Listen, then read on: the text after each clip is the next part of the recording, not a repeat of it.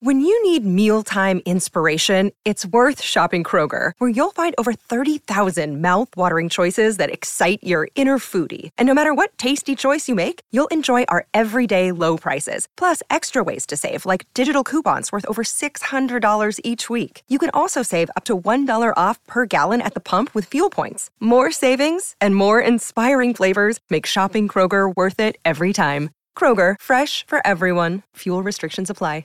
We're on. Check.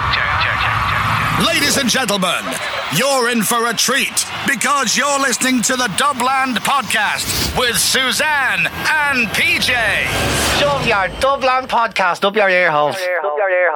It's Dubland Day, and we talked about this. We had a special bonus episode on Monday because we're doing a series which is Dubland Meets, and we decided we'd kick it off with Science Week, because Science Week started on Monday and it runs all the way through this week. And how, like I said this in the last episode, PJ, I have no idea how we ended up here, that they've left. I don't know. Science Ireland I would have thought after back. last year, in fairness, they would have sort of looked at the whole science thing and says, yeah, they're totally the wrong people. They're very inappropriate. But now it seems like the scientific community are just quite happy to open their arms and let anybody in. Maybe we're just a scientific conundrum for them. Dr. David McKeown was on basically Rocket Man. That's Dr. Rocket Dave, we're going to call him from now on. Yeah, Rocket Dave. Dave the Rocket, he's still here. He stayed with us because we're going to continue our science chat. And look, do you know what? Here's the biggest thing about Science Week that I learned, because I was always a bit kind of on the outside of the whole science community. I was a bit like, I didn't get it. And to me, Science Week, I was like, I probably will never get it. But actually last year, V Science Ireland, I kind of learned that from little kiddies all the way up. I started the kiddie level. All the way up, that it is really inclusive, and this week is actually really, really good because you'll see stuff all the way across the country and in schools across the country. But even as adults, it's kind of never late to learn. I mean, I could be on Spice, I don't know, who knows what happens next. But anyway, Jessamine, is it Jessamine or Jasmine or Jessamine? Jessamine. Right, yeah, I have to get that right. We're going to get that wrong the whole way Yeah. through. Perfect. Dave is so much easier. Yeah. Jasmine Fairfield.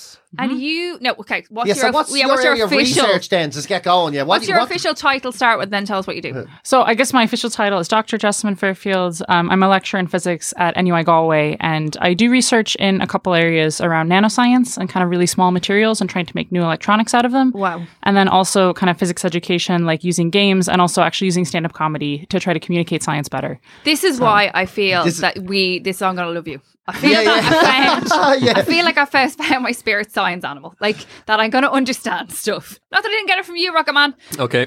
But, So stand-up comedy mixed with science is they're two things that don't really go hand in hand normally. Like, you're probably the first scientific stand-up in the world, really, are you? I mean, I would have liked to think so. There were others before me, but it's actually like you were saying on the last episode that like scientists are supposed to question everything, right? Yeah. And that's a lot what stand-up comedy is as well, right? It's Pretty like much, yeah. I suppose looking you're at always things critically and trying to figure out unusual ways. Yeah, you're always an iconoclast in some way. You're always sort of questioning everything around you. Yeah. Yeah, exactly. And that kind of like creativity and like questioning the status quo, I think it actually kind of brings science and stand-up comedy together. So I run this project with sponsorship from Science Foundation Ireland called Bright Club, which is basically teaching academics to use stand-up to communicate their research. And Stop it's great. bringing new stand-ups into the world. There's enough of them. There's too many. No, actually, Dave was in the very first one that we ever ran. That's true. Dave, are you trying to be a stand-up? I'm not trying to be a stand-up, but I'm trying to do a few PJ, jokes. I take both of them down. So you started off these workshops then. Yeah, so they're workshops and they're live shows, and it's great. Like we run them in Dublin and Galway and Cork. Loads of people come, and it isn't just scientists. There's also people from social science, humanities, and we would have like professional stand-up comedians as well. But it's awesome because the audience kind of comes to hear something a little bit different. And I think in a way, like comedy is a really powerful way to communicate things. I mean, you guys know that, but right, especially for stuff that's difficult, right? Like climate change, like science. Like when people are listening to comedy, they're kind of expecting to have their mind change. They're expecting to think about something from a new perspective.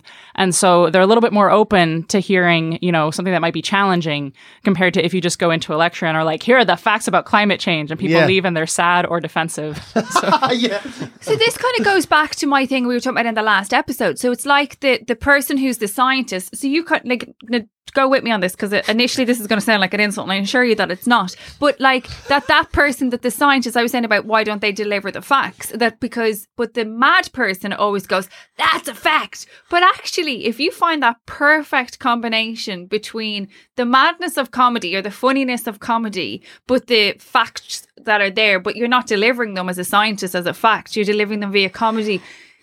It's like oh my God, it's the perfect storm. Yeah, and I think it is. It's like deliver that kind of uncertainty as well, like that maybe then people feel like they're part of kind of that uncertainty around or trying to figure out like how the world works. Yeah. We know some stuff, we're trying to figure out other pieces. There's big unknowns still, but like bringing people in on that process rather than being like, no, science is this body of facts that we just know. I mean, it's not. It's a system for getting those facts, hopefully. But I think being a bit more honest about that and showing that there are surprises too in science. And like sometimes we think we know what we're talking about and we don't. But then sometimes we like build up these whole systems of facts and we think that just saying those is going to convince people. Actually, there's studies on that and it doesn't. Like, you can't just say facts and expect people to listen. It's quite the opposite though, isn't it? I think, isn't there proven research that says the more facts you state at someone, if they have a different belief, the more sort of the more they believe their own bullshit in the first place. I remember that for an argument. Yeah, I think that is a thing though, isn't it? Yeah, well, and I think it's very human, right? Because, like when people believe things, they have reasons for believing the stuff that they do. So if you're just saying facts at them, they're like, oh, so you think that I don't know about facts? I know about facts. Yeah. You just kind of bet in and are like get really defensive. Yeah. And then you just get people like talking, across each other, over each other, rather than talking to each other. And that's what's happening now, right? We're so polarized now. There's no middle ground anymore. There is no sort of, oh, maybe I'm wrong, or nobody sort of really, there's like, this is like, you're either the environment, climate change, you're either, it's happening, and it's happening now, like some of the Extinction Rebellion people saying, yeah, if we're still using fuel in 6 years, we're fucked. And then, which is a really extreme view. And then you get the other view that's saying it's not happening at all. It's holy God. Holy God is like, but it's a real problem. That's what people are saying. Holy God. Like, we've had someone in the Dáil, fucking Healy raised from the Dáil and said, Holy God is the reason that everything's happening. This is the same fella that said eating too much food is worse than drinking and driving. Yeah. You'd be tired. A publican, no matter. Yeah. Oh yeah. No skin in the game at all. And that's why we're so polarized. And you do get, it's polluted. The whole argument's polluted, right? So it's really hard to find out what is, if you could be arsed finding out what's real. It's hard to find where it is. No, absolutely. And actually, like one of the best books I ever read on this had an amazing title, which was I'm Right and You're an Idiot. Oh. And it was about like talking about climate change and just kind of saying, that things have gotten so polarized, so divided. It's really hard then to sort of build those bridges or like bring people back into the middle to have a conversation about it. And, at the policy level to like actually come to some sort of compromise and like figure out what are we going to do. And it's crazy to me too, because I feel like, this kind of stuff, we talked about it when I was like a teenager and in school and stuff. And they're like, oh, it's important to recycle. Like the rainforest is burning. Oh, we have to go help the rainforest. And you just really would have thought we would have sorted it out by now. But we clearly haven't. Yeah, that's the thing. It's kind of accelerating. But it kind of went out of fashion for a while. It did, yeah. Like, I don't mean that about it. No, but you're right, like, it did. It went out of fashion. When I was in school, same. We did that. We were like, I remember coming home to my mum and my dad, like in 1989 or whatever it was, and going, you won't believe it. Like we're one of a rainforest. We have to start recycling, and like going around like recycling stuff and putting it in the dish. We're contaminating everything we were recycling. No, you're right. Aluminium cans. And I don't even remember recycling or anything back then, though. I do remember it was CFCs. That we were obsessed with CFCs, the greenhouse effect, and the hole in the ozone layer. We were fucking obsessed with that back then. That was a thing. And we need to sort this out, and the world's getting too hot, and we had this weird image given to us in school where there's literally this big hole right up true north, looking down, the sun coming through, melting the ice caps, and that's what we were worried about. So stop using hairspray and styrofoam cups and shit. And that was the worry. And then it just kind of fucked off. Because you remember aluminium cans? You used to save up all the aluminium cans. Do you remember that in school? There used to be a bank for them. And then literally then the kids got like my little cousins that were in school came home with different things to be worried about, like, and then drugs don't work and still don't. Yeah, we all got a lot of it as well. It was all about cancer. Things like AIDS came along, and everything else, like AIDS was so big when it arrived, and all, and like these issues, the kind of people thought, a fucking hole in the North Pole, is it really that important? Yeah, I mean, I think too, in a way, like it's such a big problem, right, that it can feel really intractable. It can feel like, oh, well, if this is like affecting the whole planet and it's coming from stuff that everybody all over the planet is doing, then like what can I really do to make a difference? And I think a lot of people agree. Yeah. And I think it's even worse for the fact that some of the easy stuff to do actually doesn't help very much. Like this whole, like in the last year, right, the whole plastic straws thing of like, oh, we're not going to have plastic straws anywhere anymore. Thank God we got into the straws. Like, it doesn't make that big of a difference. Also, some people actually need straws. Also, like the kind of non-plastic straws that you can get don't work very well and can be just as bad pollution-wise and like carbon footprint. Like focusing on straws instead of like, instead of looking at the stuff that we know makes a difference, stuff like having more of a plant-based diet, stuff like flying less, stuff like, driving less. If you do drive, using public transit more, like planting trees. There's a lot of stuff that we know makes a big difference. Okay. And then we like fixate on plastic straws because we're like, but I can do something about the straws. See, I'm causing the problem with the straws, right? I know it's Science Week. I'm sorry, Kathy.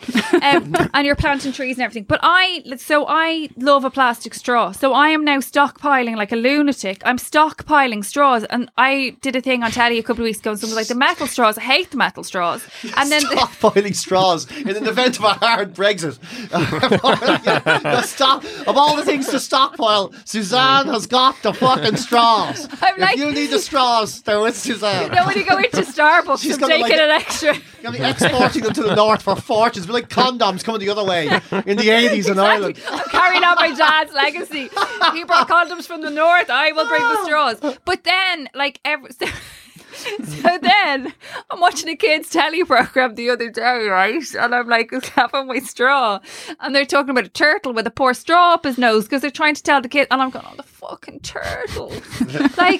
But then I'm like, okay, what can I do? So then I like this, and this genuinely, we talked about in the last episode that I become, if I start to let it go into my head, I become like obsessive about it. And then I just go, I can't fix it, so I have to stop. So I've caused more damage to the environment by the amount of plastic bags I've bought.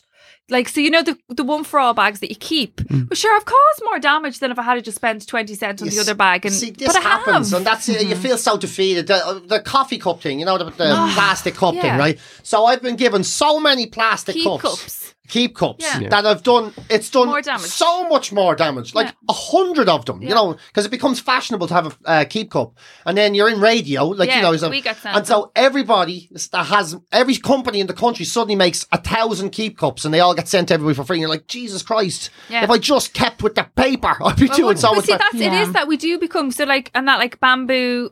No, I have to say, I have become hyper aware, obviously, about the flying, as you say, about the diet. I get that as well, but I'll be honest, I'm very into meat.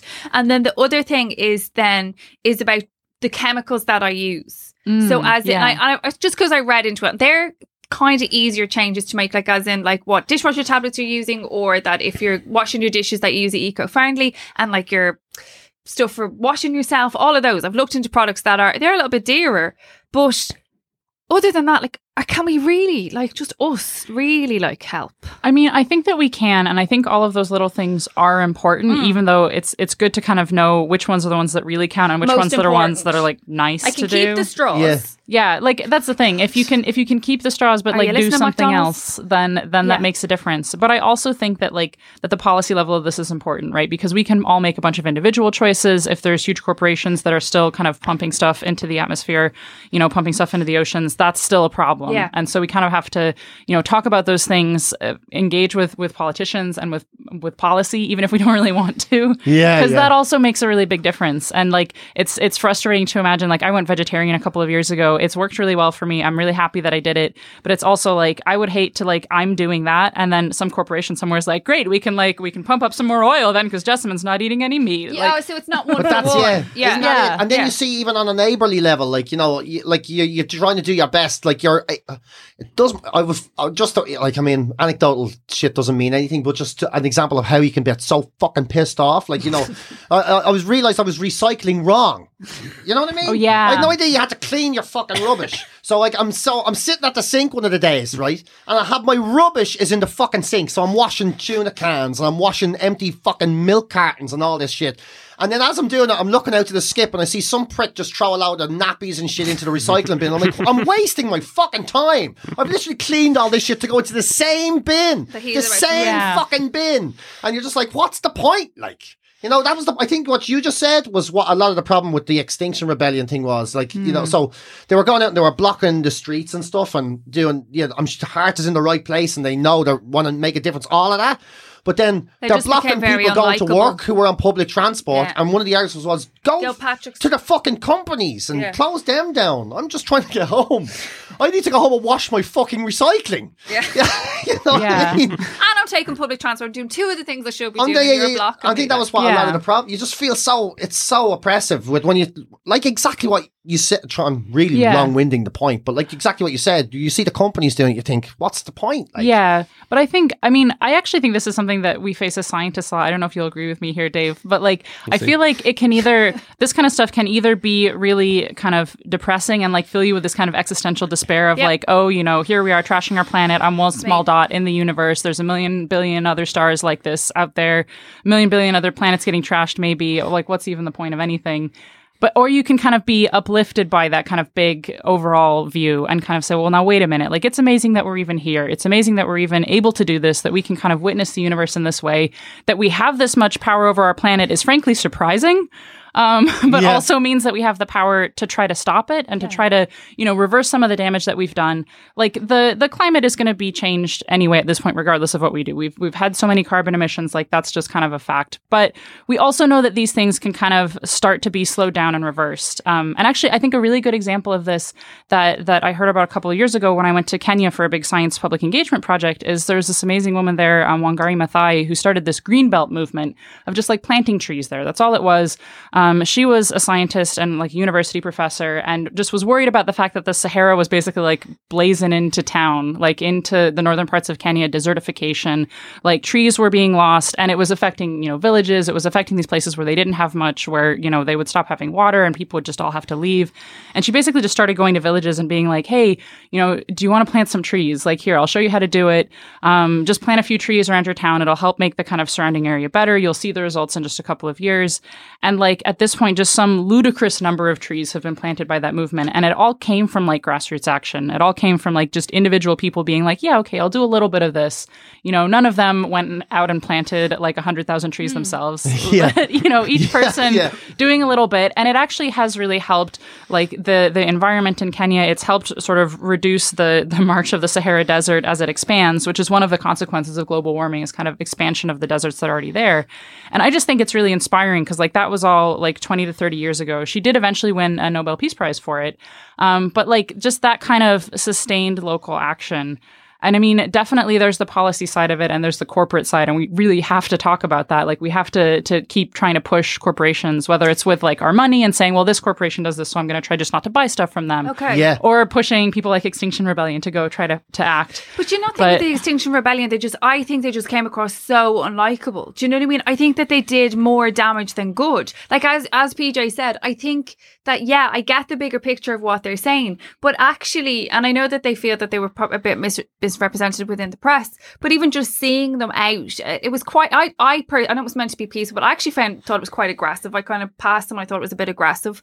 I get the bigger picture of what they're doing and that you need to be, but then the other side of it is there was just no good PR in that really. Like, yes, we're having a conversation, which is always good, but like, what they stood for, it just didn't work. I think they're just coming across. Yeah, well, and I do think that it's the same kind of issue, right? Of you can't just kind of say facts at people and expect them to listen. Yeah. You also can't like talk down to people and expect them to listen. Yeah. Again, something that I feel scientists do a lot and is terrible of just being like, here are all the facts. I'm so smart. You're welcome for me bringing them to you. And then we're like, oh, why didn't they listen? I don't get it. I think there was definitely that. Like when I saw the video of Extinction Rebellion walking into Penny's, it pissed me off. It ruined everything. There was half the people wearing Penny's clothes, and then there's a woman stopped to check the price of a coat. What annoyed me was I get a bit pissed off when I see quite obviously middle class people shouting and screaming at working class people in Pennies who are just trying to get through a fucking day's work, and that's where the problem for me. That's like, you see, that's another issue though. It shouldn't be relevant, but it kind of is. But I think it's a really good point, right? Because it's one of the things like at the global scale, right? A lot of the really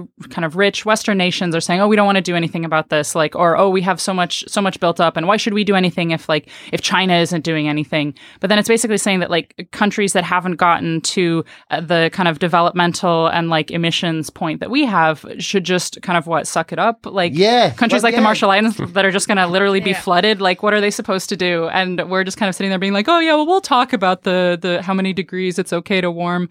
Like, what are they supposed to do? And it is kind of a class or an economics issue as well. And in a way, I feel like if people can afford to make those decisions and to try to do something about it, they should be, because there's some people that can't, and that we shouldn't be judging them for it as well if they're in the economic position of like like, no, you have to, you just have to get by. But that goes, I suppose, again, as you say, it's that, isn't it? It's multifaceted, because that goes to that higher level that we talk about, the political level, like that if you, like, again, so the socio-economic side of it, that if you're in a position where there's nothing else that you can do, like, as in you can't, like, buying a pennies, doing whatever that is, but it's a much bigger picture. Because I heard, actually, it was Dave Moore, was it? No, it was Dermot Whelan was on Today FM. I actually heard him and he talking about it and the budget coming around, and he had talked to one of the guys as well about climate or whatever, and he was like, it's all well and good, just all you're doing is just taxing the arse off us. There's no incentive for everybody, like, to all be better together, like, as in make our public transport better, make it more economically friendly, make it, you know what I mean, so that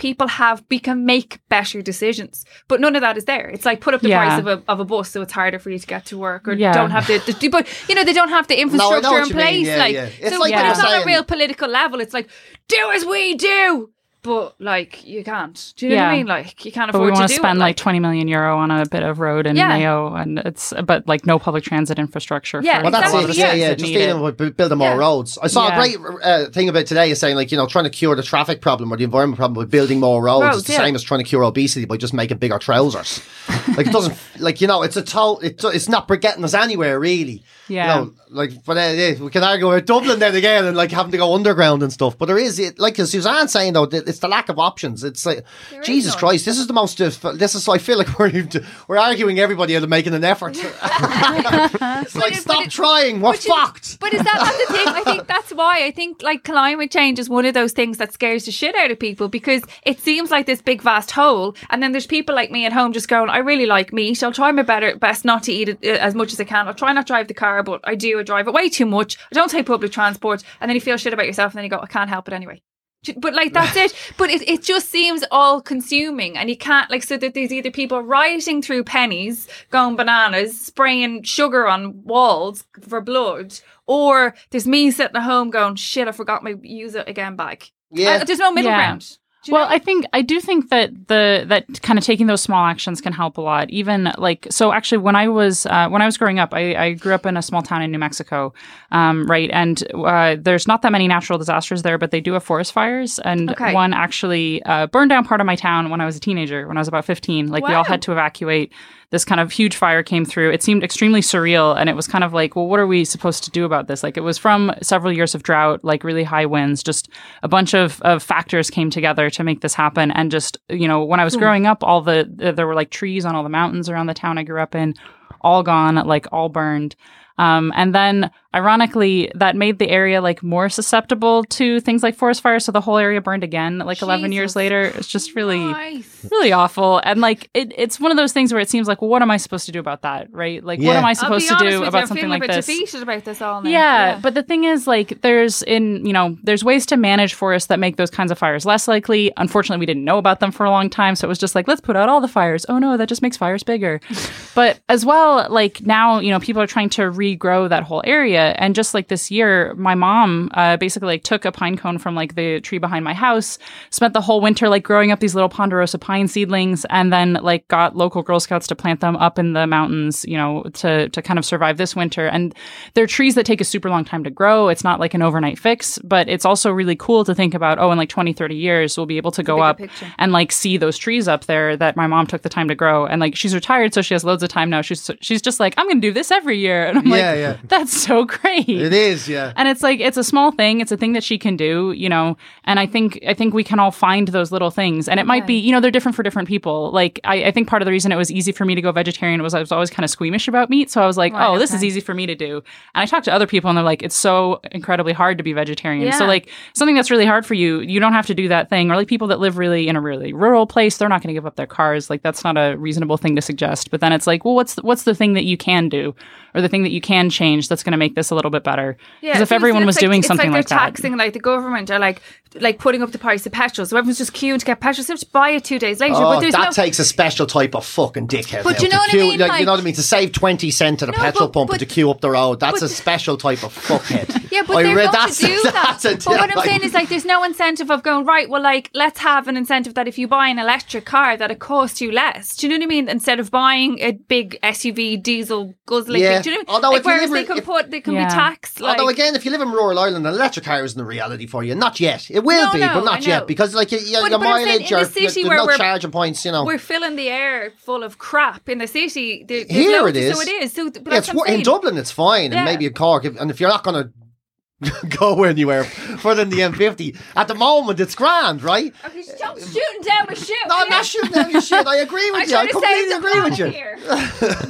This is why I kind of like the Greta Thunberg thing, though, because this, I thought Greta Thunberg was great because this young person just came along and she was so full of fucking hope. It was just amazing because for the first time in all of this bullshit, like you're looking at all this and it's all like exactly like us. We're doing the same here. What can you do? What can you do? And it's all so grim and do your little things and you feel so isolated. And then this young voice came out of nowhere essentially and she was just full of hope at the start. She was full of hope. It was just this thing, we need to change. We can do it. The world is ahead. This is our world, our future. Blah, and talking about the future, looking forward. And that's why it was so disheartening then to see her just get fucking pissed on by all these... By the media, by everybody, to have these voices come out. And like, what I thought was amazing about her was, it wasn't like, you get a lot of the Extinction Rebellion people, and I'm being hard on them because I shouldn't be, but a lot of, some of the ones that were interviewed, it was all, need to change this, but no options given. She seemed to have nothing but this scientific approach to it all. She was like, this is, science says this, here's what we can do. Optimistic, everything was and she was an optimistic young 16-year-old, and she got pissed on. Like, you had the President of the United States like calling out this young one, like making snide jokes about, like, you know, what was it he said? She's seems like a very happy person, and he put up a picture of her, like, you know, after her "How dare you" speech. You're like, fucking hell. And, you know, he's like, not known for his good opinions or views, though. I'll just, as the American in the room, I'll just say that you know, not the best. You're like, I take no responsibility. I take no responsibility. Did not vote for him, but I agree. It's really disheartening because she did come with such a positive message, and especially kind of saying that like hope isn't enough, that we need action. Yeah. But from a very, like, you know, she's not in any like special interest pocket or anything. Like, she's just kind of like growing up and being like, well, wait, if this is happening, why aren't we doing anything about it? Like, why isn't this in the news? Why isn't this every day what we're talking about? And it's like, yeah, why isn't it? She's traveling around America now. But see, I just get a bit worried about her. I know what you're saying. Got absolutely roasted for saying that. But she's I think it was 16, the way, And to see a 16-year-old get absolutely hung, drawn and quartered by fucking adults pissed me off. And now she's, now she's, and I get that I don't know she's what's on wrong this in tour. your life if you're going after a 16-year-old. Like, I don't know what's wrong with your life. I think a bit of me, like, as a grown-up, and especially as a parent, goes, I want her to go home. I want her to go back to school, and I want people to piss off and leave her alone. I want her to go and hang around with her friends. And I know Ryan Tubridy said that. Isn't that her actual? That's her message, isn't it? I should be in school. Yeah. That's her own message. And that's why I'm kind of like, I would like that to be now to someone to implement that to happen to her, because I think she has definitely been a game changer, and she started loads of conversations. But like, you worry as well. Like, you're worried that a 16-year-old she's 16 and she's getting hammered. And she's getting hammered like I'm 44 years old. I think this shit doesn't bother me. And every so often, some fucking message gets to you. And she's 16. And I mean, she's 16. She's got millions of people giving her negative. So I'm sure it has an impact. But at the same time, like, she's making a difference. But she's making a huge difference. I think too, it's a good reminder, right, that if someone is doing something in public that you think is really great, it's nice to tell them that, because they're going to get a bunch of, you know, terrible people kind of shitting on them, because that's how some people are. But it's really nice then to reach out and be like, hey, what you're doing is great. Good job. Thank you very much. Because like people love receiving that message. And it doesn't quite, counteract all the bad stuff. People do that. You see, you could say, I'm like, that's the one thing. It's your thing that she's just young. It's not even that. She's 16, and I think she's made her message. But I love that you say about send a positive. But I can guarantee you, no matter what she is, she's incredibly astute, that girl. She's unbelievable. I wish now I had an iota of what she has.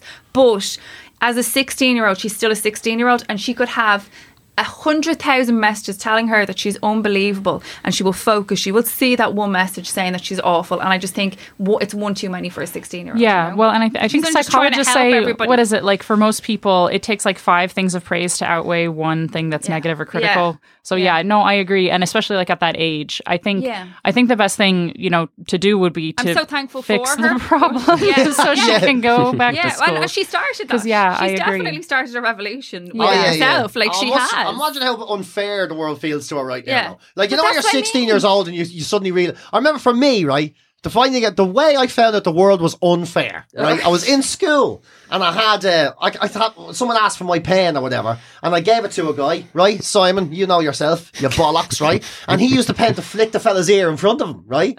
And the teacher took the pen and put it in the bin. And I went, sorry, sir, that's my pen. And he goes, I don't care. And it was gone. And I was there, the world's not fair, right? The world's not fucking fair. That's a very mild way to find out that shit isn't gonna go your way, right? Imagine, like, her age, she's like, she's 16, so she got into it before that, right? Yeah, but she's she's now, campaigning she's for 16 now, she's been propelled into it. So to have to like, for her to be looking at it and saying nothing that isn't true, like not one single thing, not even giving like personal opinions, just this is what's happening. Her only personal opinion is, I'm really fucking scared. That's it.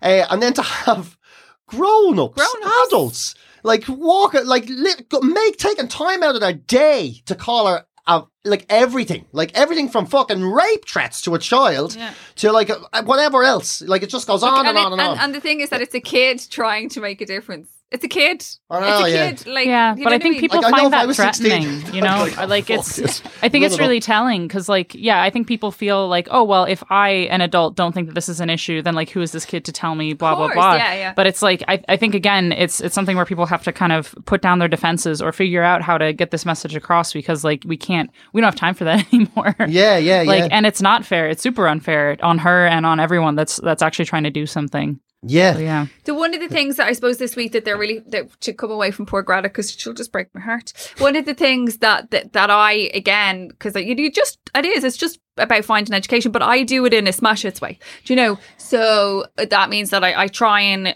ingest as much of it via like easy channels, and the fast fashion thing has been one of the things that I've been most consumed with, because I think especially as women, and you know, we're so guilty of it. But I watched the Stacey Dooley program about the rivers, that they were flushing the rivers and all the toxins that were coming from all these huge factories, but so they couldn't name exactly the shops, but as she did her voiceover, they were showing, and in this area, all these different places have factories here. So they're not live listing them saying it is their factory, but they're saying all of these big fashion outlets use all of these shops. But actually, just from watching that, I have become a bit more aware of where I buy, what I'm buying or how much I buy, because we are all kind of caught up in that culture of like fast fashion is insane. I never heard of fast fashion until last year. Yeah, Never what heard do of you it. think it was? I did not. Fast fashion to me, I was like, fast fashion. It's like people that get dressed really fucking quick, right? It's like, you know, hipsters. I knew you Fast were fashion. No thought goes into it. Grow a beard, lumberjack shirt, get the fuck out the door. Fast fashion. And you know, get yourself a flat white, sit outdoors, fast fashion. You're in. It takes no effort. It's fucking in. You know what I mean? When it comes to most fashion, it's like, you know, the Eddie Izzard wheel. Like, you got, it's like this, you gotta imagine a circle, and really cool is at the top, and so is totally uncool. So you gotta go the whole way around. You can't go the other way. You just look insane. Fast fashion was a way of going the other way. Oh, that was okay. fast fashion. That was fast fashion to me.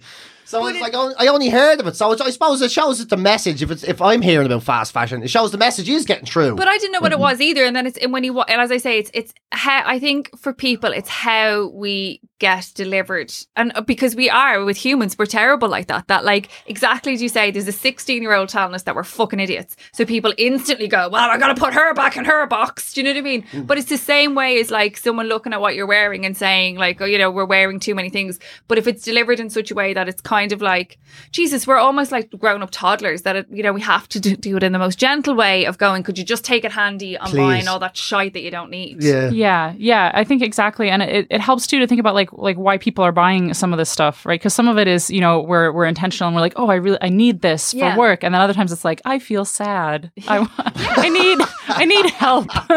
Well, make me feel happy, spending money, because that's what, you know, capitalism and ads tell us. Yeah, exactly. Or if I buy this top, I'm going to look absolutely deadly. You don't ever look down at the top, but you're 60 quid down. It's too late. Do you know Exactly. what I mean? It's like never as good as it is on the mannequin. And you're like, if I had that, I would be that person. I would love to be that person. Or you see I'll never the be ad. that person. Yeah. It's fine. And then you get it and you're like, I'm not getting the happiness that woman in the ad. Yeah, I get it. Yeah. And like thinking about those things and not just kind of like pointing the finger at people who are buying stuff and being like, you know, why are you being so wasteful? It's like, no, also like, why are you so sad? Oh, Jesus. You know? Should I just come over and talk to you about it? Because Yeah. but it is that thing of it's how it's delivered. Sadness is ruining the environment.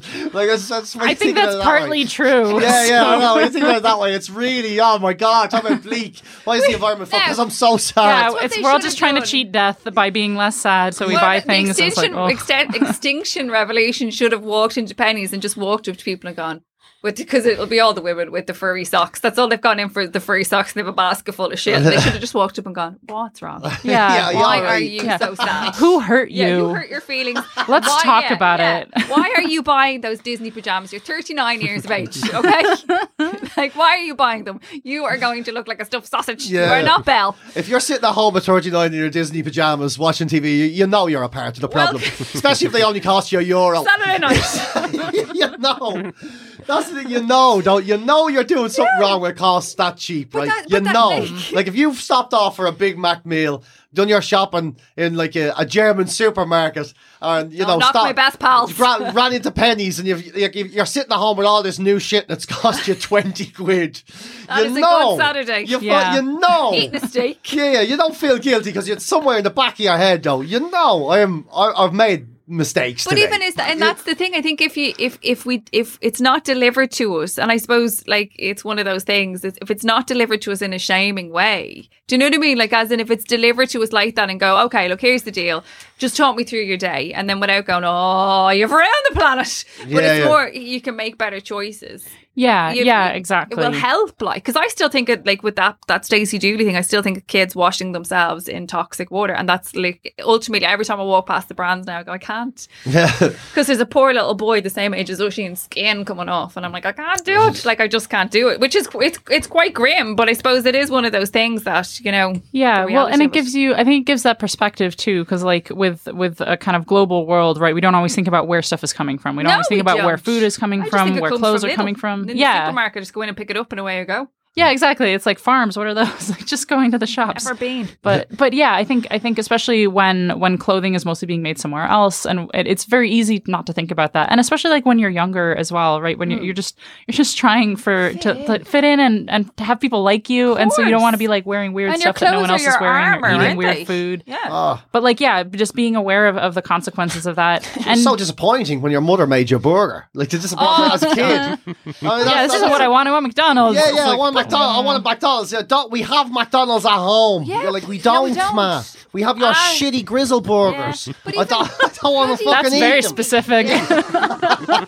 Jamie bloody Oliver's a 5-minute takeaway on a Friday night. Shut up, you're not sunflower, Jamie. I know. Like, you know, Yeah. That's a great example though, because he's so condescending. Yeah. Like it basically seems like he just hates And poor I people, can't and it's cook like that why shit we either. can't. He's like, oh, just take her something out of the fridge. I'm like, no one has that in the fridge. One That's of the why I love episodes that clip of with it. him when he makes the chicken nuggets for the kids. Have you seen that one where he makes it? Instead of the yeah. Twizzlers. So he shows them exactly how he makes chicken nuggets and how disgusting a chicken nugget actually is. You know, he makes it all in front of the kids and blends the meat so it's just this pink paste. I wouldn't go into it too much. I like to eat it. I don't like to. Well, you know, and then he asks the kids, he turns around and goes, now, would you eat that? And all the kids are like, yeah, absolutely. Yeah, love that. Chicken nuggets, man.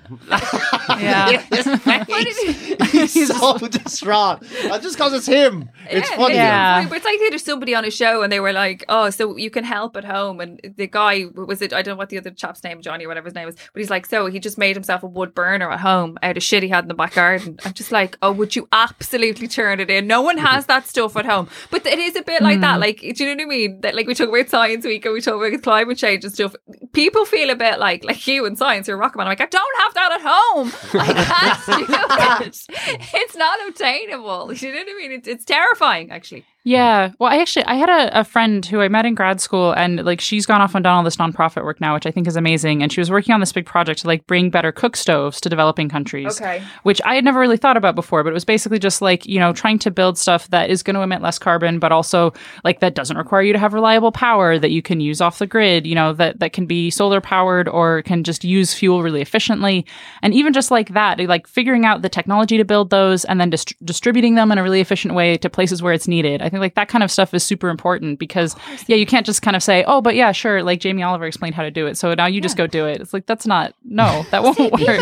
People like that again blow my mind. It's like I don't know how genetically or I don't know how you're built to become that person. Like I feel sometimes when you hear about people like that, you're trying to send someone into space or something into space, and I'm just like, I don't know, I'll have to go home and pick up 2 children soon. I just want to get them to 12 o'clock. Like, like it is. I think, again, as we said, there's so many facets to it. It all feels a bit like the dark hole that you're kind of like, what can I just do to try and not feel better about ourselves? Because I think that there is an element of that. Do you know what I mean? That people go, they just want to tell you that it's not like, and it's not like, it shouldn't be a performative thing, right? That like, I'm doing this so that I can tell you that I'm doing it, so you'll think that I'm good. I'll be like, bamboo toothbrush. Yeah, hashtag green choices. Yeah, like, Yeah. but I think it is like finding those small things that we can each do, and they're going to be different for different people, right? Like some people will be more able to go car free, some people will be more able to give up meat, some people will be more able to fly less. But it's like figuring out the stuff that you can do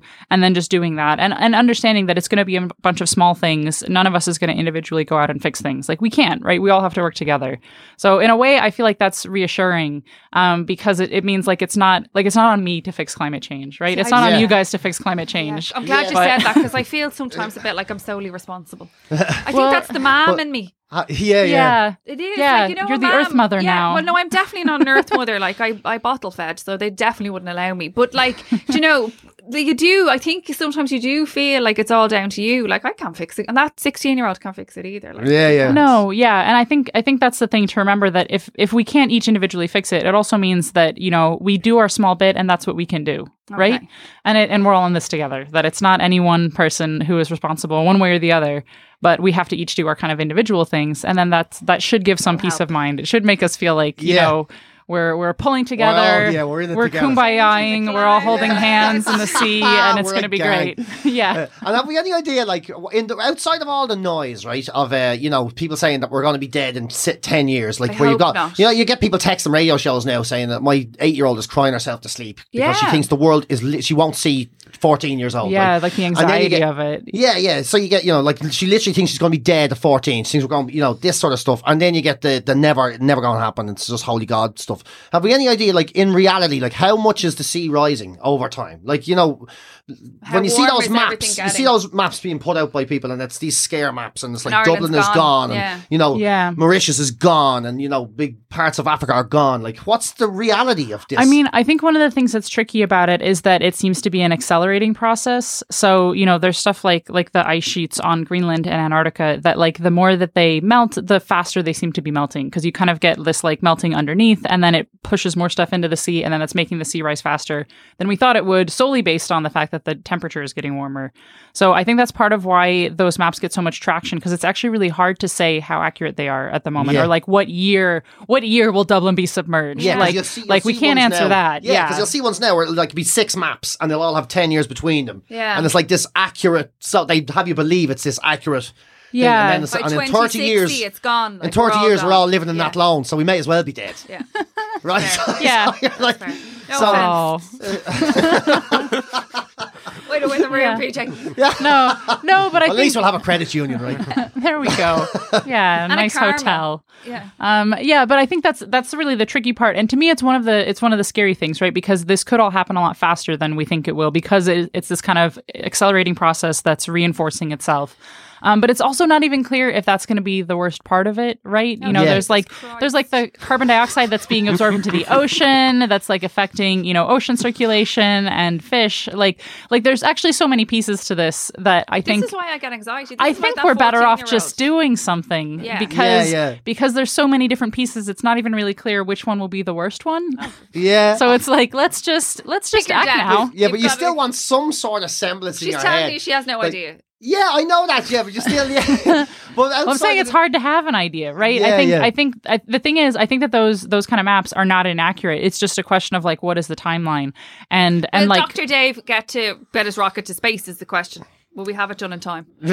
well, I mean, it depends on how hard he's working. So Yeah. I'm hoping next year. Can we Okay, survive to okay. next year? We survive. I think we'll be here next year. I'm pretty Probably. sure. But then I suppose that's one of the things of like because I said something the other ages ago, and I was like, "Oh, climate change," and someone's like, "That's not the climate; it's the weather." Like, what is the difference? Like, do you know what I mean? Oh, well, Like, yeah. I mean, I guess so. Like, weather is kind of the more short-term things, right? Of like, Okay. oh, it was raining a ton yesterday. I thought it was sunny today, and I didn't take an umbrella, but it was raining again, so I got Okay. rained on. But the climate is more like the long-term trends, right? So, it's these this big overall. storms are starting to become more frequent. Yeah, And then part of it is snow the blizzards. extremity. Yeah. So having more like extreme weather events, but then part of it is also just like the trend upward in temperature. So even like you can see those kind of maps, they'll have them for like the global surface temperature, and they're really scary because you can kind of see how it's changing with time, and that like just the Arctic is getting way hotter, like really fast, for whatever reason because of how the circulations summer, are. Though, so is that a positive? Like we didn't get the summer we had last Yeah, year. but look at the winter now. Shut your face. Look at Yeah, the winter. that's Like cold. it's October, and there's people still drinking in beer gardens with t-shirts. No, that's just alcoholism. We're not covering that on Is that a Science part Week. of it? Can you look? Is that a part of it? Us looking at our window today, like the reason October is so ridiculously hot, is that a part of it? The fact that there's a whale in the Liffey there that died in the Liffey, the fact that we've had these storms recently, is this Like all a part of the it? extreme weather is definitely a part of the kind of overall climate change because it kind of has to do with like how much heat and how much moisture is in just the air sort of globally, and it makes those sorts of things more likely. I don't know about the whales' responsibility specifically, although I think due to climate change, whales aren't doing great at this point. Like Yeah. it Trying to hasn't been get a net catch a break and positive. go to the beer garden. That's all. Yeah, no. Yeah. The It's whale was just- like my one dying wish, and then just Was to go to the Liffey. It was good Temple Bar. You would die of disappointment if It Dublin would, Port was the one place you wanted to see.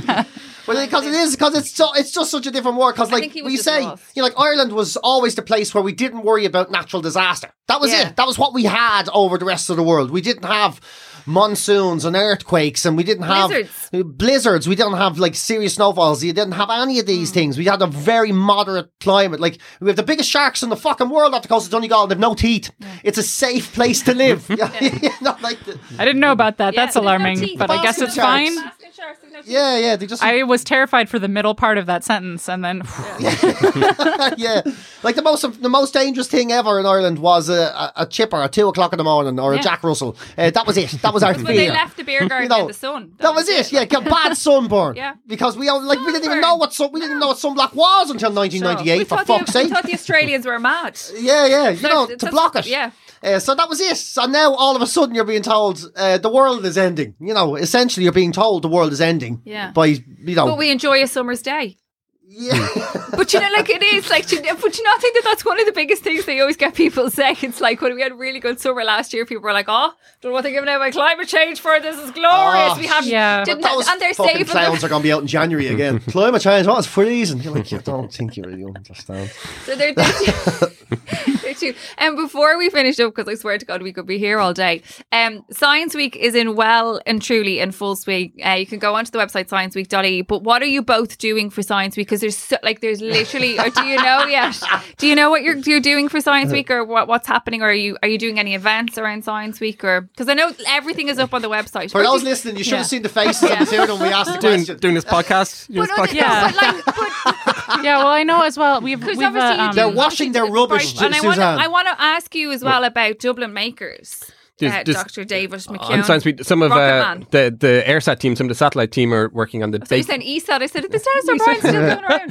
AirSat. They're doing baking in space. So there's a event on which What do you is mean they're baking in space? baking in space. It's on Earth and it's going around the country. There's different shows where they Is explain. Jonathan McRae involved in that? I don't think so. Niamh Shaw. Niamh Shaw. Niamh Shaw and We should ask Kathy. She knows what's happening. She's in the corner. Kathy, do you want to come over and say what's happening? No. She's literally just making sure we don't do anything stupid. Yeah. Yeah. We have not libelous the foundation. they're explaining about space through cakes and cooking. That's cool. Yeah, so there's a kind of a scientist chef kind Okay. of guy, and we'll build a cake sat, a cake version of AirSat Air Cake won and talked about That's Air pretty Sat. cool. So that's going around. It's in different places in Ireland, and there's lots of events going on. And you do Dublin Makers. What's Dublin Makers? Dublin Makers event that happens in July, and it's an event it's a community event where we just kind of showcase. We set up a little village in Merrion Square for the last 4 years and 4 years before that. And just anybody who makes stuff in their bedrooms or community groups or does knitting above a pub on a Tuesday night, and we get them all a stall, and it's free in, and then general public can just come in and kind of see all the kind of cool things, all the creative things that people in Ireland make. Wow.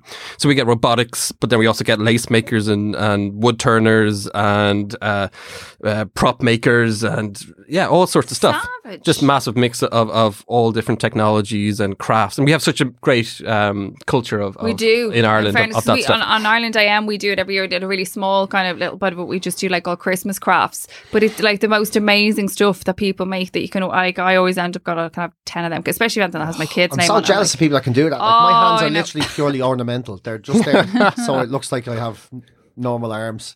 When is Bright Club back? So we don't have a Bright Club on for Science Week, but we have one Should've just get onto November. that next year. We have one November 27th in Dublin, which is going to be amazing, actually. So Where's that on? So it's on No, upstairs in Whelan's. Yeah. So you can find more information on brightclub.ie.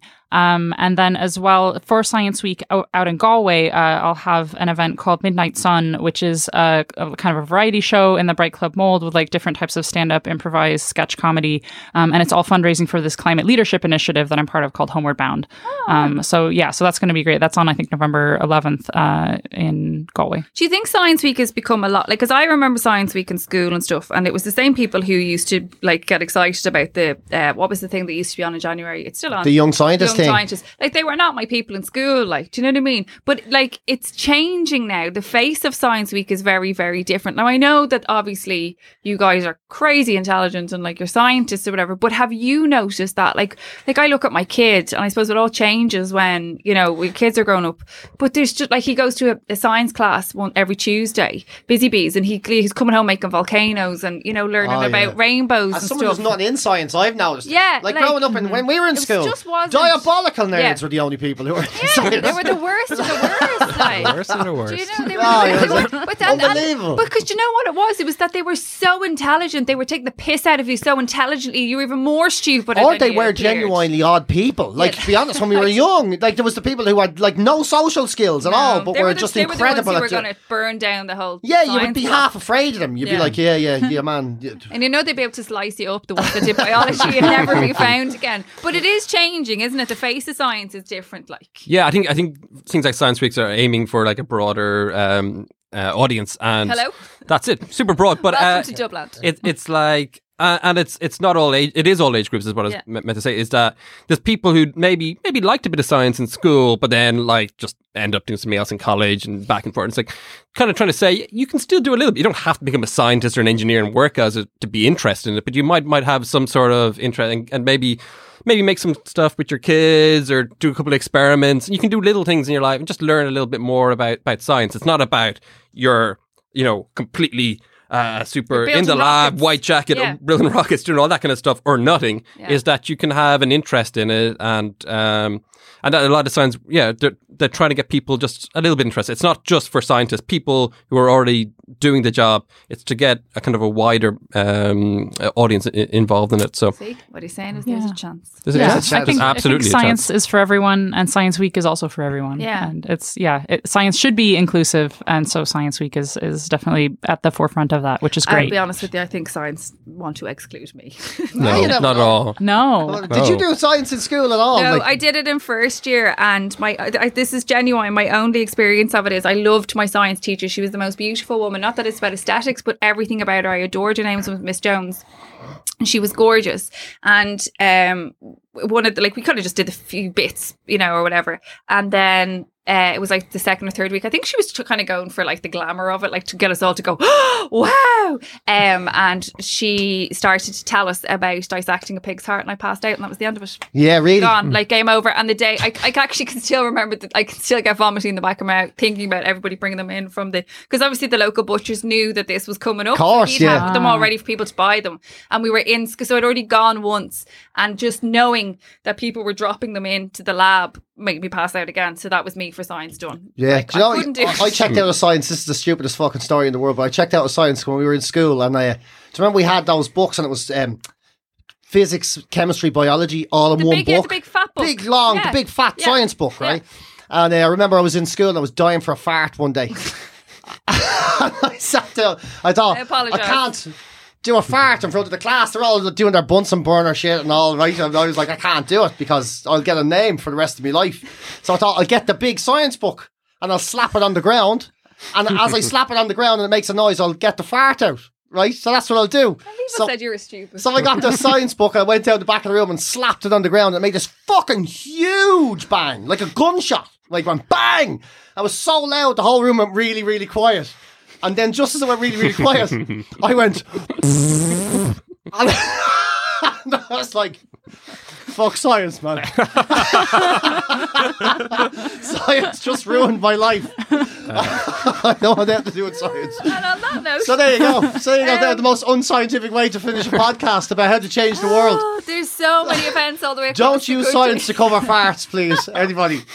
ScienceWeek.ie. Guys, thank you so much for being our very first guest on Dublin Meets. I apologise for BJ. Yeah, sorry about that. Oh, man. Thanks a million for coming Thank you in. very much. Yeah, thanks for having us. Yeah, thanks a million. This has been a production of the Head Stuff Podcast Network.